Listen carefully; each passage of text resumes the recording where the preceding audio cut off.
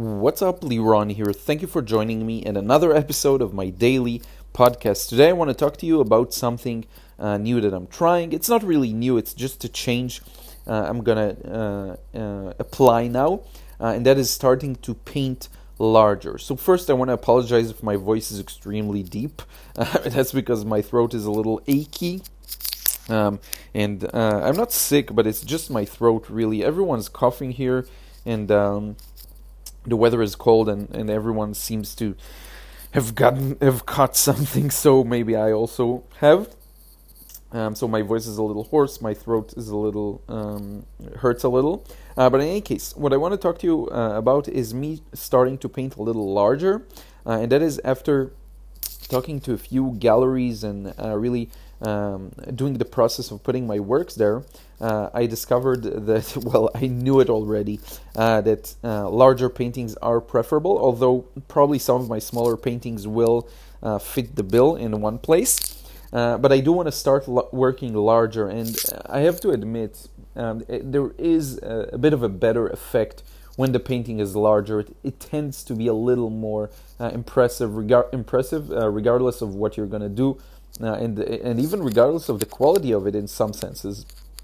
So I want to try and challenge myself to paint larger. And I do say challenge because there are some challenges that accompany painting larger as opposed to smaller. The main one is, and I felt this when I started working in quarter sheets after working in eighth sheets for a long time, is that you actually have to put in more details. Like, you can't just do the same thing you did when you were working on a smaller size. You actually have to fit in some more information and details into the painting. And so finding that balance can be a little challenging, especially when you're just starting out working in a new size.